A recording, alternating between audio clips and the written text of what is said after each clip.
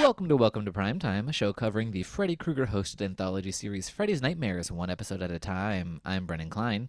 Every episode is brought to you by listeners who donated to the Okra Project.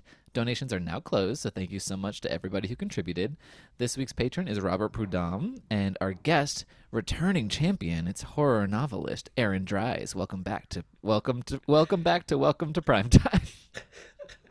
Thank you very much for having me. And Brennan, are you okay? Absolutely not. We're Tell, we're tell me where you're at.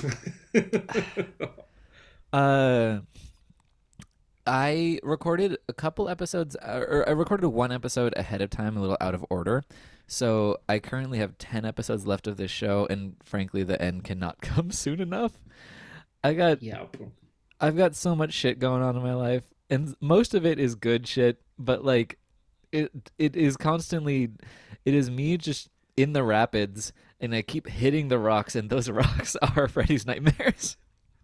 I love that you're Meryl Streeping in The River Wild. That's the analogy of you going through this journey, and what a journey it's been. It has been. And I mean, I'd rather be Meryl Streep in Music of the Heart just shoving little girls into walls, which is the one scene I remember from that movie where she's trying to like show a girl good stance, but the girl like has crutches and she just slams into the wall. That Meryl Streep, ableist as AF. Okay. Oh yeah. It's that what a movie. I love that there is a completely superfluous jump scare in Music of the Heart. Do you remember that? Good old Wes Craven just couldn't control himself for 5 minutes. I don't know that I do remember that. What scene? Look, it's essentially your typical Wes Craven jump scare, only it doesn't have the musical sting attached to it. Meryl Streep kind of walks in and like somebody's right behind her and she jumps. She basically gets a little scream in there. And it's like, oh gosh, don't do that to me. So it basically serves the exact same function and execution as a jump scare in any other Wes Craven film, only it lacks the violins, so to speak, which is fitting, I guess, considering the content of the film itself. Yeah, which provides all the violins you'll ever want. So much violins and kids being forehead slammed into hard surfaces. It's truly, it's cruel of me to say this, but it's so funny. It is really funny, and if you want, we can skip this episode altogether. Just talk about Music of the Heart. Oh yeah, and obviously I'm not advocating for the torture of children of any kind, but the kind of like accidental terror that Meryl Streep wreaks upon these children is really amusing to me. Like from the perspective of like, holy shit, Meryl Streep, what are you doing? Yeah, I know. And based on a true story, I wonder how the real life Meryl Streep feels about this. I don't know. Probably great because she's played by Meryl Streep in a movie that was almost called Fiddlefest. Was it really almost called Fiddlefest? Yes, it was. Really? Yeah, that is a movie. That is a movie of a very different kind. Yes. There'd be a lot more making out with Angela Bassett. Oh yeah, definitely. And speaking of mistreated things, that's a pretty good segue into Monkey Dreams. Dear Lord. Yeah, we're talking about this fucking episode, season 2, episode 9, Monkey Dreams, which I've been morbidly curious about what the hell that might mean. Original air date December 3rd, 1989. Here's what you could have watched instead. It's National Lampoon's Christmas Vacation. I've heard of that. I actually watch that every year with my family at Christmas time. I know the entire damn thing off by heart. Yes, I am that person. Are you watching it because of them? Like, if you weren't with them? I mean, if like in a vacuum, would you still like it and watch it? It's gone too far. I can't not have it. If I don't do it, there's some sort of associated guilt that like ripples through me. It's like some sort of like bastardized Catholic guilt, maybe, because I'm a very terrible lapsed Catholic and have no religious affiliation whatsoever. But if I don't watch National Lampoon's Christmas Vacation with my family, I'm pretty much convinced I'm going to hell. And that's the only thing in your life that would ever make you think that. That's very right. special. No, you had to translate your Catholic guilt to something, to a language that you could speak, which is movies. Yeah, which is just Chevy Chase in general, you know. Yes. Yeah, the writer of this episode is Michael Kirschenbaum. He wrote some episodes of Dennis the Menace and He-Man and the Masters of the Universe. So that's something. Um, the director is Robert Englund. This is his second and final episode behind the camera on this show. What a one to pick. Um, Yeah. and Thank you. yeah, I guess. Um, Hey look, hey look. He directed what was the film? Is it 976 Evil? 976 Evil. Was that before or after this? That's a good question. I think it must have been before at this point in the 80s. I think it was Yeah, like yeah. 86 or Yeah. 87.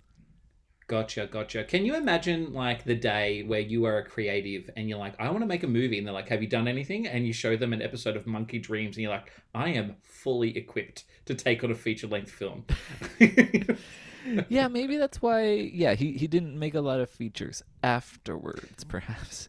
Although Yeah, yeah. I wouldn't say the directing is wrong with this episode. No. And hey, and nothing against 976. You know, I actually quite like that movie. It has a color palette and tick in my book. And this one, it has a couple of little moments. There's some wonky hallway footage that I'm always Yes. here for.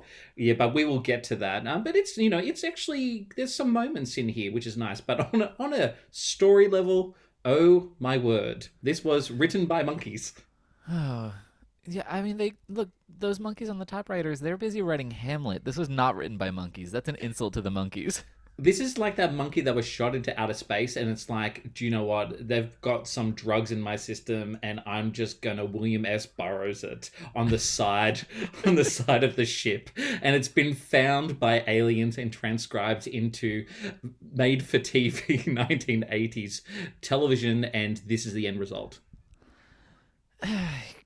Well, let's just get there. Well, first of all, the only cast member I want to highlight is as Dr. Lynch, Sherman Howard, who's Bub from Day of the Dead.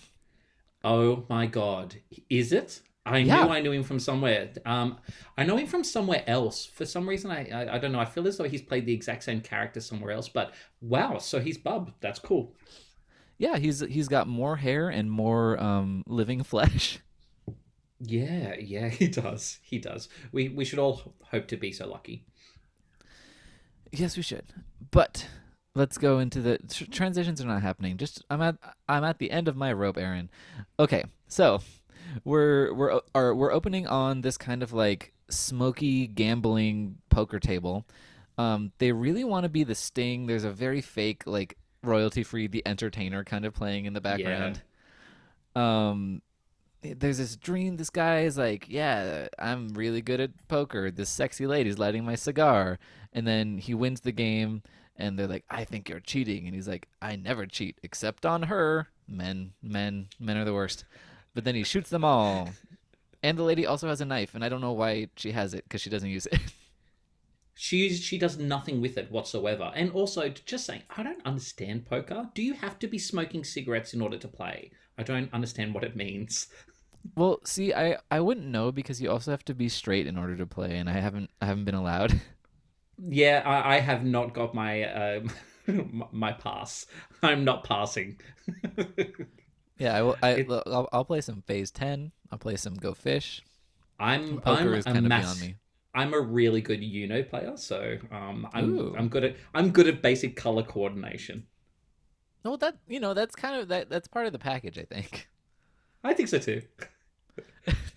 Anyway, so yeah, this surprise, surprise, this is a dream. But there's this like kind of big like sexy kind of hunk of bear kind of man who's coming to collect money that he owes to this some sort of nebulous gambling company. This guy is huge. Oh yeah, he is huge and he owns the screen. Um, yeah, so basically, he also has a really funny moment where he's in the middle of menacing this guy whose name is something that I wrote down. Joe? Lynch? Joe. Oh, Joe, yeah. Joe. Yeah. And also he's played by an actor named Joe Callie who has done nothing else, but so I think it's a fake name. I think so too. But yeah, so he's menacing Joe. But then he I don't remember if he no, he calls his wife. right? Or does she call Yeah. him? I think he calls his wife to let her know that he's going to be late home for dinner, and then for a minute, this hulk of a man, unfortunately, thinks that he's in this kind of Elmore Leonard novel, in which, like, a hitman loan shark can have a little offside commentary like this, and it not seem completely incongruous to the rest of the entire piece. But unbeknownst to him, he's in an episode of Freddy's Nightmares, and boy, does it stick out like dog's balls, basically. It does, but in a way that I really appreciated because it was adorable. So he's basically like, "Yeah, I'll pick up cat food. Yes, the good stuff. See you later, honey." And then he's like, "All right, back to the, pointing a gun at your face and demanding money." Yeah, it's great. Yeah, it's wonderful. And then Freddy has to, break in and do his piece. He's basically like, "Oh, the stakes have been raised. Joe can't get by me without getting slashed. Something, something, piece of the action." And I'm like, "You're really, we're beyond trying at this point." Oh, look, hey, look, somebody's getting paid. Somebody's getting paid. That's true, and it's not me. Mm-hmm, um, mm-hmm. but yes, so back to the lab. Well, not even back to the lab, or well, whatever. There's a lab. This guy Joe, he's somehow a scientist. He just got a grant to try and decipher. He got a grant from JPL, the Jet Propulsion Laboratory in California, where I live, to try and decipher this like garbled space noise and see if it has alien transmissions inside of it. Look, I want you to know, Brennan, that you are just as equipped to run it and operate this grant and execute it as Joe is, because my word, this makes no sense whatsoever. There's a sequence in here where they're just like throwing buzzwords around like extraneous, man hours, Voyager, grants. And I'm like, you are stitching this together and it is only just holding together. But we do have a chimp. We have a chimp. And when I started watching this episode, I have my notes and looking back on it, right? There's like pages and pages of notes. But the first one is, there better be a monkey in this. And so I'm happy. I'm happy now. Yeah, there is a monkey, and he's a very good monkey actor.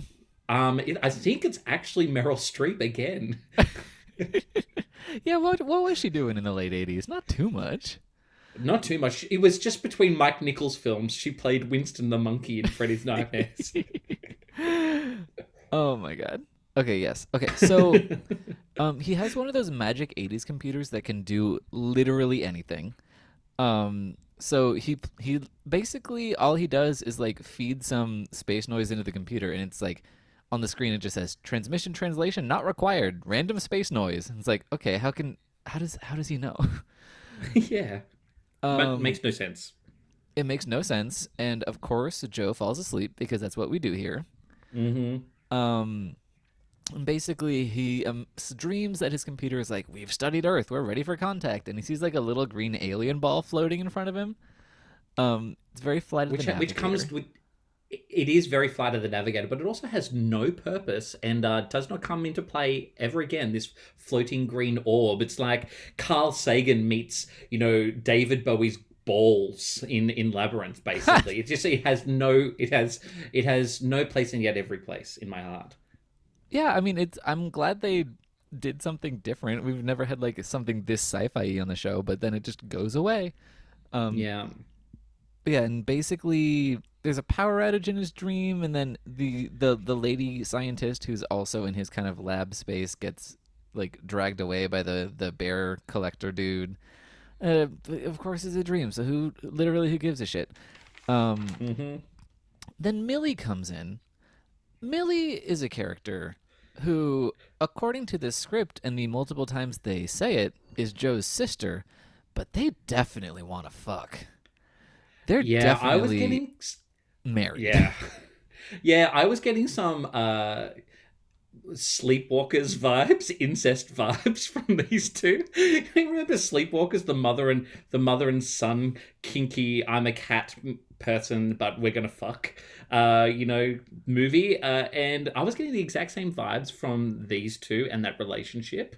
I'm thinking Christmas at their place is a really interesting time of the year. Oh Yeah. yeah. They're like, we need no mistletoe to make out. We're just close. And it's like, it might be a white Christmas, but it's hot in here. Oh my god. That's Oh man. But I'm glad you got those vibes too because they clearly introduce her with like expository dialogue that, is like a sledgehammer. They're like, "Hey, it's your brother. Hi, Millie, sister of mine." And in my notes, I literally was just like, "All right, so his wife comes in." Yeah, I literally wrote down wife and then scratched it out and I wrote sis next to it. Yeah, it's that is what the screenwriter did as well, I think. Yeah, I think so too. I think so too. It's just she's I don't know, maybe I'm not doing siblings right. I don't understand. Maybe I'm the one that's just not doing it right and everyone else this is the relationship that they have with their siblings. I don't think look, I think the amount of you rubbing your brother's bare chest that you're currently doing is Hmm. probably the right amount. Okay, good, good. I'm glad we checked this because I'm just glad. Thank you. And we'll get to that. Don't worry. But first we get the title drop. She's like, "Oh, you and your monkey dreams," and it's like, "Excuse me, ma'am, what?" But she's like, "Oh, remember this bedtime story that our mom used to tell?" And again, when she says "our mom," I feel a kind of thrill of revulsion up my spine because it it, it just reminds me that they're related. Yeah, yeah. But she's like, yeah, this monkey had everything, but he still wanted to be king, and he lost everything he had. So basically, it's saying, you got big dreams. But then she's like, I can't keep giving you money. You and me is over. And I'm like, his sister is breaking up with him.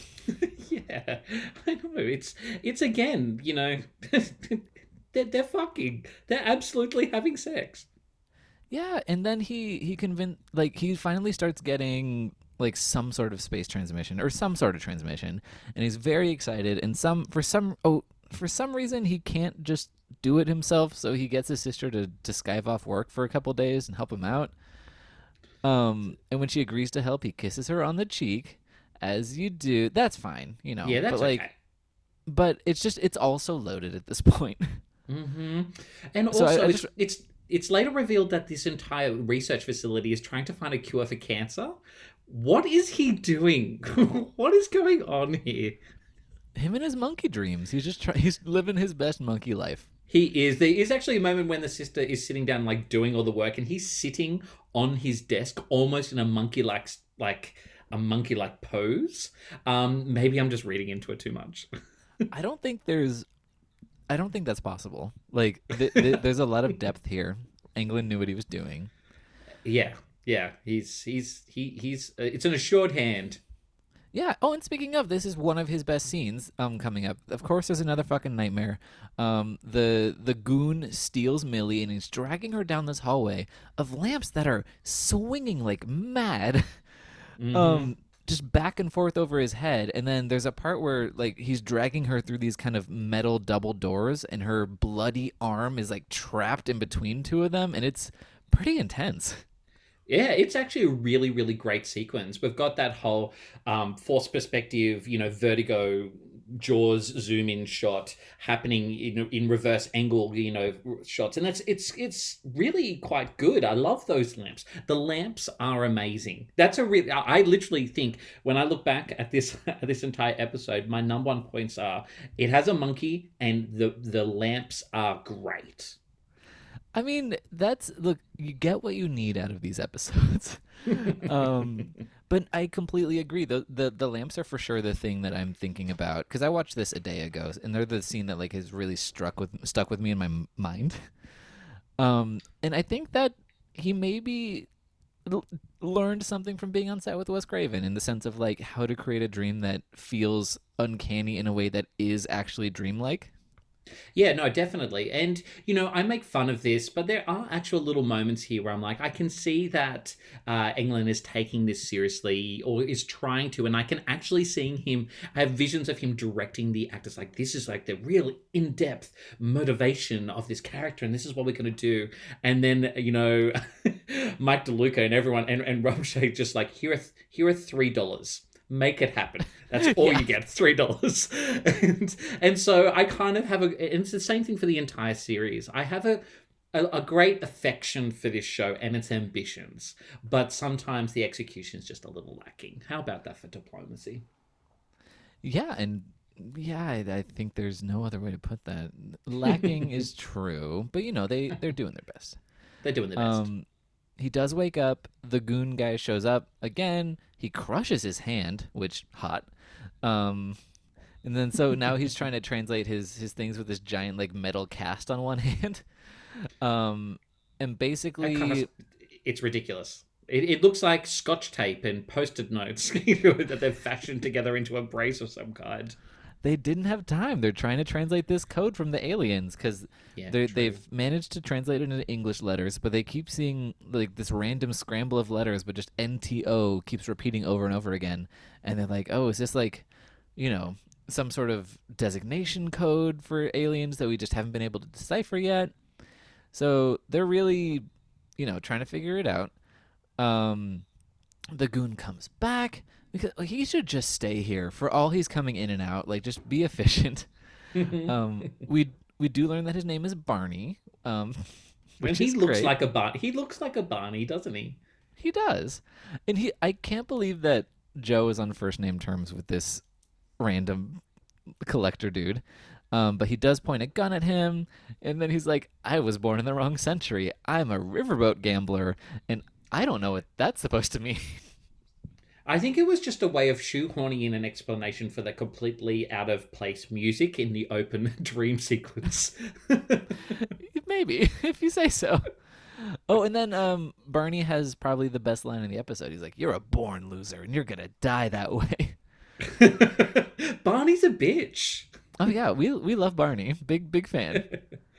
Team Barney. Um, but yeah, so oh, okay, so he is pointing a gun at Barney, but he keeps getting distracted. He realizes that the computers have actually been linked together, and there's a glitch in the mainframe, yada yada yada, computer stuff. And the transmission he's been intercepting is actually Winston, the monkey, in the other room, just trying to type out his own name because he's a very smart science monkey. When you say it like that, I feel like you're selling this short. I was like, oh my god, they Black Christmased it. The transmission is coming from inside the university. I was like, no way. No way. This can't be real. Sorry, I'm sorry I didn't access the excitement that I should have because it is a very fun reveal. And also good for so Winston. stupid. Yay for Winston. I like Winston. Oh yeah, Winston is the second best character behind Barney and his wife.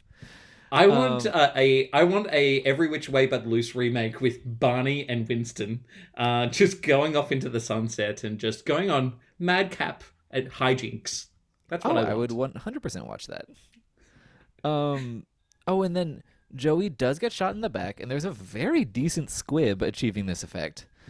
Yeah. Um, but then as he's dying, he imagines his like basically like what he wants his life to be in the future, and part of that involves his sister rubbing his bare chest while he's in a Hugh Hefner robe. Mm. Um, and basically he's like, "Yeah, well, I couldn't communicate with aliens, but I found out how to talk to monkeys, so I'm getting all these grants and stuff." And then he's like, "We're going to Tanzania, and I found a treasure map," and it just a lot's happening. Yeah, yeah. I the directions I was expecting this episode to take, Africa was not one of them, but sure, And let's do it. certainly the sheer amount of jungle drums on the soundtrack were not something that it was entirely called for, I would say. Um, Yeah. yeah, it's gross. But then we see his dying body twitching on his keyboard, and Freddy shows up again. He's like, "Our little story has a happy ending. He got a grant to see how fast worms can eat through his body." And then he's like, "I cracked myself up, and I'm glad somebody does." Yeah. No, Freddy. No, not this time. No.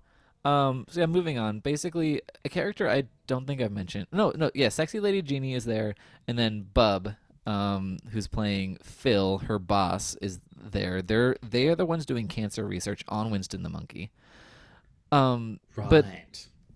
they accomplish this cancer research by electrocuting the monkey so that he's in a lot of pain. End of sentence. Yeah, I don't really understand how science works, and I don't completely know if this show knows how it works either. It certainly doesn't, because they're like, well, cancer patients are in a lot of pain, and it's like, okay, so what are you trying to relieve the monkey's pain? You're just hurting a monkey and then going home at the end of the day. I really like Jeannie. Jeannie's like, this fiery redhead. It's Jeannie, right? She's Yeah. the assistant, and she's like, Winston has feelings. Be Yeah, nice to Winston's smart. He Winston. typed his name. Yeah, look, I won't get ahead of myself, but I'm here for Winston's journey throughout this. I really, really am. Oh God. Oh, well, okay, we'll get there. Bob Kaplan from Science Discoveries comes in. He has an interview with Phil that Phil is not aware of, and Phil kicks him out. He's like, he's probably with one of those animal liberation fronts. And then Freddy again shows up, with just constantly reminding us that this show is meant to have Freddy involved. And he's like, I don't need to experiment on no dumb animals. I've been having such good results with the people. And then he taps his little fingers on a corpse.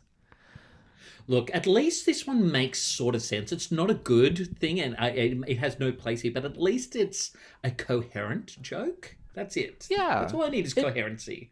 It feels much more crypt keepery. It's like, just trying to make like a grim twist on what's happening in the episode. So good for him. Yeah, and then now let's sell some cornflakes. And so we have our advertisement, and we're back. We are back, and Phil is having a dream.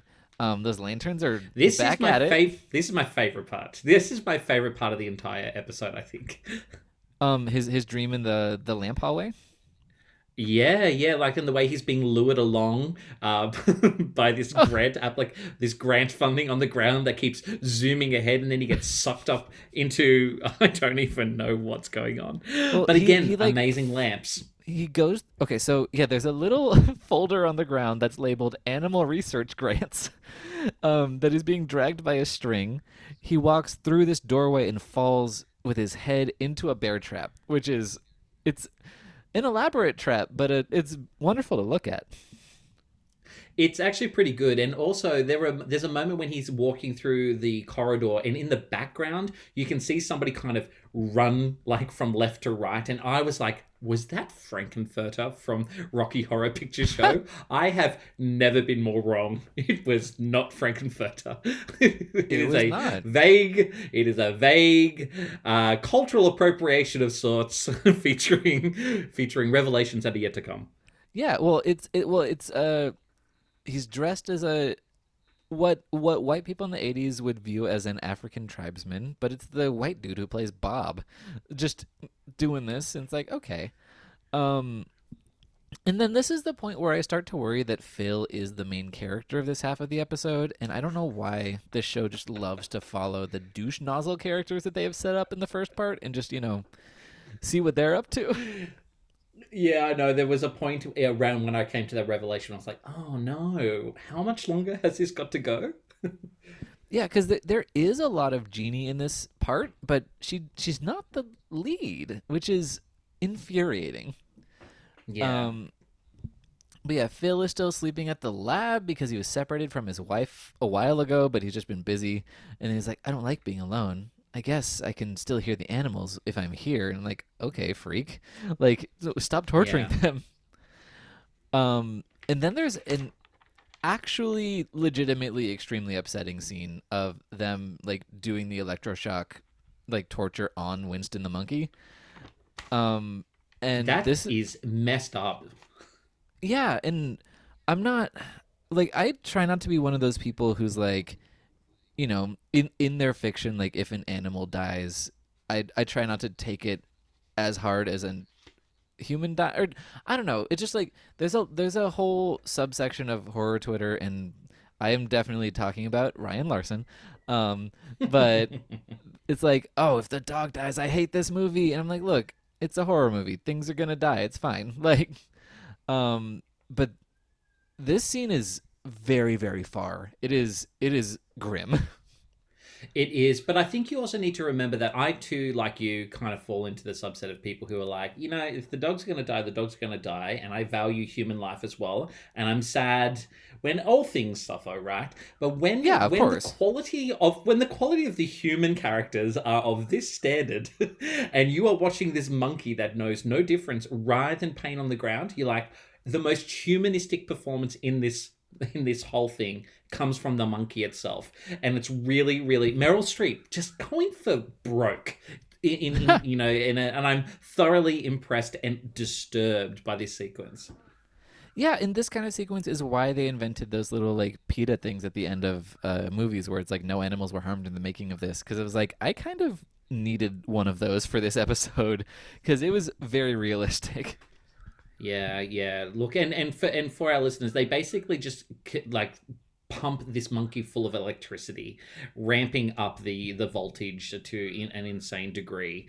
And Jeannie, who reminds me, I was like, who is that? It's not the same actress, but I'm like, who is she reminding me of? And I'm like, oh yeah, she reminds me of that character in Gremlins 2, the redheaded kind of business executive who's sexually harassing Billy all the way through Gremlins Yes. 2. Yeah, yeah. So she's fake sexual harasser from Gremlins 2, Jeannie. She's really upset by this and wants to quit. Basically, she's like, "You can't do this," and I'm like, "Go, Jeannie, yes." Yeah, and she's right. And also, it's not even like, oh, it's for the greater good because they're not going to find the cure for cancer. They're not trying. They're just torturing a monkey. That's all they're doing.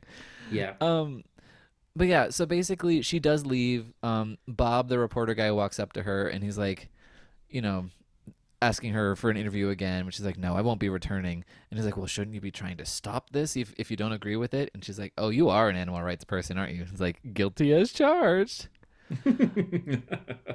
And the other thing that we need to make note of here, so we don't lose the continuity of this complex plot, is that Lynch and Jeannie potentially had like some sort of like flirtatious relationship as well. It's alluded to that Lynch maybe has a thing for her, and if only they could like reconcile their differences about animal cruelty, they might just have sex.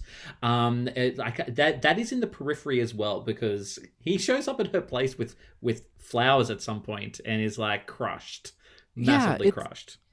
um we're that is the next scene, but first Phil does, he sent the Bob Kaplan name to one of his friends to do some research and finds out that Bob was an animal rights person, and he gets in the process he has faxed Bob's headshot, which is a very moody like black and white piece. It's fully like I was getting David Lynch, Mulholland Drive vibes. Like this is the girl, it's a full on 80s glamour shot. Oh, it's beautiful. And And then he's a handsome he man. has an offside. He's handsome, but he also has an offsider whose headshot is faxed through as well, and he is not handsome. He looks like Alice Cooper, to some degree. And I was like, oh, sad. We can't all be Bob. We can't Um, help you, Bob. but yes, Phil does show up with flowers at Jeannie's door. His sorry for electroshocking the monkey that you love flowers. Um, but basically during his process of like trying to get her to come back to work and maybe get to fucking at some point, Bob walks out into the hallway and he's like, "Where's the sugar?" And it's the middle of the day. I imagine he must have been, making coffee still was the implication. But I was like, is he making cookies in her house? What is he doing here? I think the cookies are a metaphor for doing intercourses. I don't exactly understand how it works, but I mean, yes, that. I guess this is in the Boy Next Door universe of like, I love your mother's cookies. Oh God, that is the second most disturbing thing that about this entire experience, second only to electrocuting a monkey. Yeah, that's fair. That's a fair rating. Um, yeah, so Phil has a sexy dream about Jeannie. And she's wearing, like librarian glasses, like, in all sexy dreams, but they are perched so far on the tip of her nose that they're about to fall off and shatter. Yeah, Um, yeah. but basically they start getting down in his dream, but she claws at his face and she's like, "Oh, well, scratches are only pain level 1. Wait till we keep going." And she's like, "I don't like you." And then she roars and then she has a lion face and she's like, "Because I'm one of them now." And I'm like, "Is them animals?"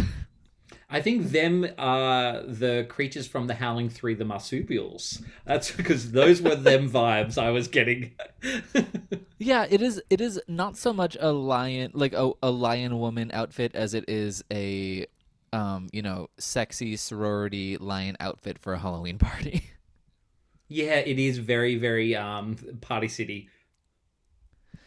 Yeah, it's a lot. Um, she does agree to come back to work for reasons I can't begin to fathom. Um, but then she's talking to Phil, and first of all, they're walking down the middle of the street, and that was driving me bananas. It is unsafe. But she's like, "Well, your dream about me was so filled with hate," and I'm like, "Wait, you told her about the sexy lion dream?" Yeah, I would have, like, if I had that dream about, like, we're close, but if I had that dream about you, I'd probably keep it to myself. Okay, maybe between you and me, I feel like you would tell me. Actually, But that's a lie. But if I was going to tell you, I would ask you to psychoanalyze it in the middle of a street. no, but I would not because I always make a beeline for the sidewalk. But the thing is, we are not coworkers who, and I have not just agreed to return to work with you. This is not the time to drop that sexy lion bomb. True. But yeah, basically, she's like, "Well, maybe in your dreams you're starting to identify with the animals," and he's like, "Ha! What a fool you are!" Um, and basically, they don't come to this agreement, but basically there's this tacit understanding that if she can get Winston to communicate and prove his intelligence, they will agree to stop the experiments. And they both understand this telepathically, I guess. Sure. But basically, there's he has a dream about him being strapped in the electric chair and being electrocuted, and he's making monkey noises. And he knows that tomorrow in the morning they're going to go to level 5, which is the level of pain that will kill Winston the monkey. And then he has another dream. This dude is doing nothing but going to sleep. Is he narcoleptic? Can you, like, I'm not, I don't want to presume that people who are narcoleptic can't find a cure for cancer, but he sleeps a lot. No, that's not to say that they can't. It's just that he does have. There's something going on with him. Mm-hmm. And also, this has nothing to do with narcolepsy, but he again cannot find the cure for cancer because he's not doing science. I'm glad you pointed that out. Yeah, I'm just saying, like, you can't find the cure for AIDS by frying ants with a magnifying glass. Like, it's just not going to happen. Yeah, you're right. And I'm glad you made that distinction because I don't want it to be like, those situations when young people watch movies like Good Will Hunting. They're like, when I grew up, I'm inspired. I want to be a janitor. Or, or people who watch this and like, oh, wow, science seems a breeze. I could find a cure for cancer. So I'm glad we just we're making a statement across the board that this is not science. And scientists are wonderful people, but this is not them. How about that for that? That sounds great. I think I just had a stroke. That's okay.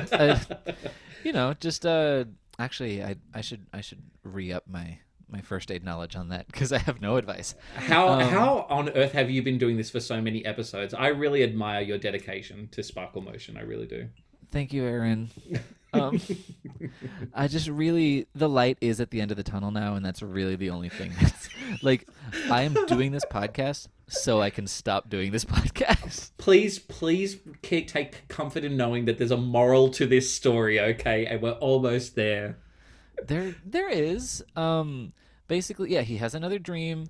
He has a dream from the monkey's perspective that the monkey starts saying, "Friend, friend," and he's like, "Oh, Jeannie was right. You should be free." And then the next morning, he's very like end of A Christmas Carol Scroogified, where he's like, kind of humming, and Jeannie's like, "Wow, you're looking great. What's up? Have you realized that Winston is smart?" And he's like, "Nope, still gonna murder him today." Yep, that. Yeah, he is a psychopath. But so basically, he calls security on Jeannie and has her dragged out, and then basically it's implied that he goes on to murder Winston the monkey with electricity. At the end. Yeah, and then just in that last moment, we get a shot of Winston in reality, so to speak, in his cage, basically going, in reality, friend, and then it's like cut to black. The last 5 minutes of this was directed by Lars von Trier, and it just decided to like Dancer in the Dark depress us, and it's done. It's over. There is no more. Winston is dead, and I think the moral here is don't don't kill monkeys. Monkeys are great. I They give us great entertainment and have and I don't know what do monkeys do. They're great. We yeah, evolved from them. I guess that's the moral that we're supposed to get from like, that this is a sad ending for this monkey and it shouldn't be this way. And obviously this is a very moralizing episode that is extremely anti-animal testing. To the point that even Freddy towards the end is like basically doing a little PSA. What does he say? He says everybody dreams. Think about it. And that's the most brevity he has ever had, and the most like actual thematic resonance what he has said has. Um, I'm gonna be honest with you. I actually and maybe it was the caffeine that I was having this morning when I watched this, but I actually found that little Freddy Coda had a little ripple of emotion to it that I was not expecting. And he's like everybody dreams, and because Winston can talk, I think he's implying that regardless of whether or not this animal has sentience of one kind, differentiating him from humans and animals, he's still a human life, and we shouldn't kill him, says Freddy Krueger, who used to just kill children indiscriminately. So whilst I appreciate your moment of reflection, Freddy Krueger, you are still a murderer of children. yeah, it's a weird line. Freddy Krueger, definitely. Freddy Krueger was on was on Twitter. He'd be like, "I'll watch anything as long as they don't kill the dog." That's Freddy Krueger. No offense to my good friend Ryan Larson, Ryan, who I love. Yeah, Ryan, who I love. Ryan, who I love, but again, frequently disagree with. He continues to maintain that Nightmare on Elm Street 3 Dream Warriors is not a slasher movie, and I just can't respect his opinions all the time, even if I Look, respect him as a sometimes, human. yeah, I respect him and love him, but that's madness. It really is. Anyway, Aaron, what are your final thoughts about this episode? Monkey Dreams. Was it a dream? Was it a nightmare? Or did it put you to sleep? Look, it's somewhere in the middle. Yeah. It's a waking dream. It's a blurry kind. It's a hangover.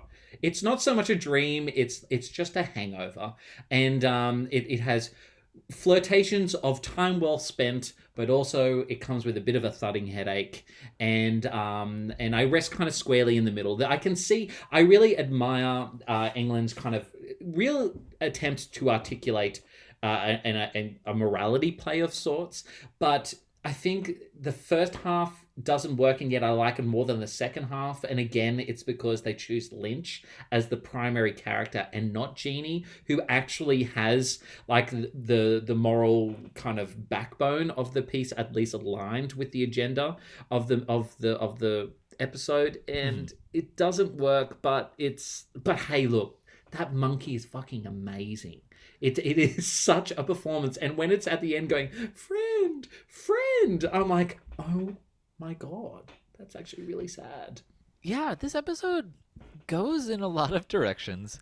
Yeah, I would definitely say it's like 50-50 dream and nightmare. Like I would not trade Barney the mafia goon for the world. Nor Winston, but mostly everything else minus the like creepy incest, which was kind of fun to analyze. I like, I could leave it all, the rest of it at the side of the road and not ever miss it. Hey, and the lamps. Let's not forget the Oh yes, of swinging course. lamps.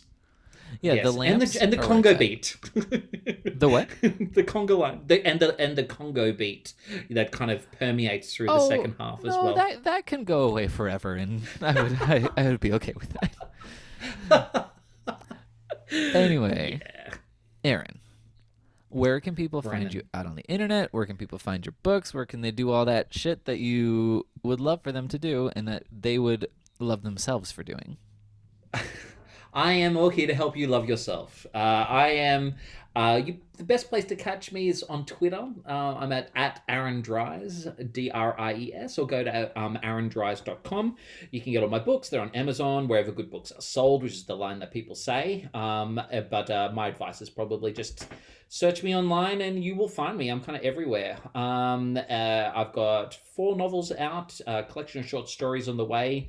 working on a couple of screenplays, and I'm really enjoying the creative space I'm in. If I was going to recommend something to you, it would be A Place for Sinners, which also features monkeys. So if Ooh. something always gets an extra tick from me if it features monkeys of some kind. So it was fortuitous that you assigned me this episode because I had one challenge and one expectation for this thing. It's called Monkey Dreams. I want a monkey, and look, I got more than I bargained for. Yep, Let's you put it got a that way. monkey and you got a bunch of dreams. My word, didn't I just? And yeah, you can find me on Twitter at It's Raining Brens and Instagram at The Burning Clem. Were you done? Did I interrupt you? No, I'm totally done. I'm totally done. Okay.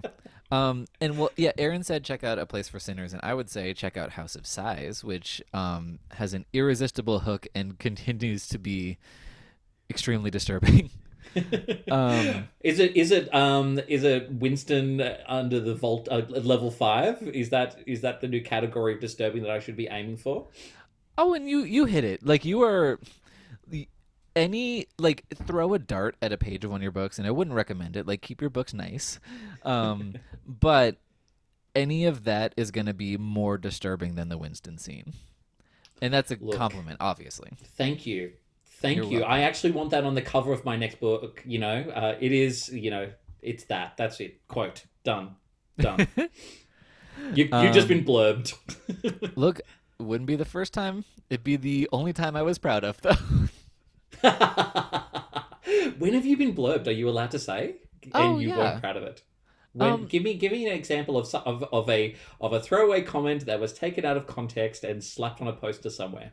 Oh, wait, I wouldn't say it was taken out of context. It was for sure asked for. But I was working for Arrow in the Head, which is a website I no longer work for. And this movie called Bad Kids of Crestview Academy wanted a blurb. Um, it's the sequel to Bad Kids Go to Hell, which is a mediocre horror riff on The Breakfast Club. Um, and Bad Kids of Crestview Academy, I thought, was not very good at all. But there was some like energy to it, and I believe there's a very campy performance from. Oh, I'm gonna double check, but I think it's from Gina Gershon. So that was for sure like worth checking out for her 5 minutes. Um, and again, I'm double checking right this second because I don't want to. Nope, yep, that was her. As a senator, by the way. Oh wow. So basically, I said something about how it's like something non-complimentary but generic, like oh, truly deranged high school movie, where it's true, but it's not like glowing. But the thing is, and it did end up on the back of the DVD, which is very exciting, but it did get attributed to my editor.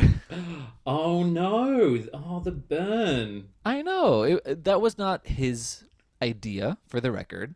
Yeah. They just fucked up real bad. But I was like, you know what? As proud as I am of this, like being on the back of a DVD that's in Walmart, I could probably aim higher Look, I, than I Bad want you Kids of to Crestview Academy.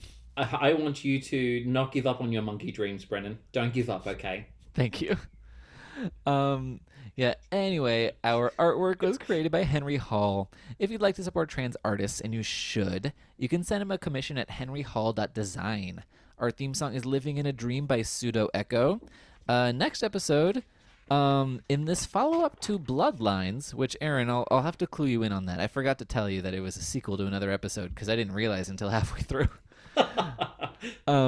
But teenager Lisa agrees to swap babysitting duties with a friend as a favor. She discovers that a relative who's locked in the family's cellar wants revenge, even invading her dreams to get it. Okay, well, that's not a very well written one because it's very misleading. But anyway, see you on Friday for that. And until next time, sweet dreams, everybody. Bye.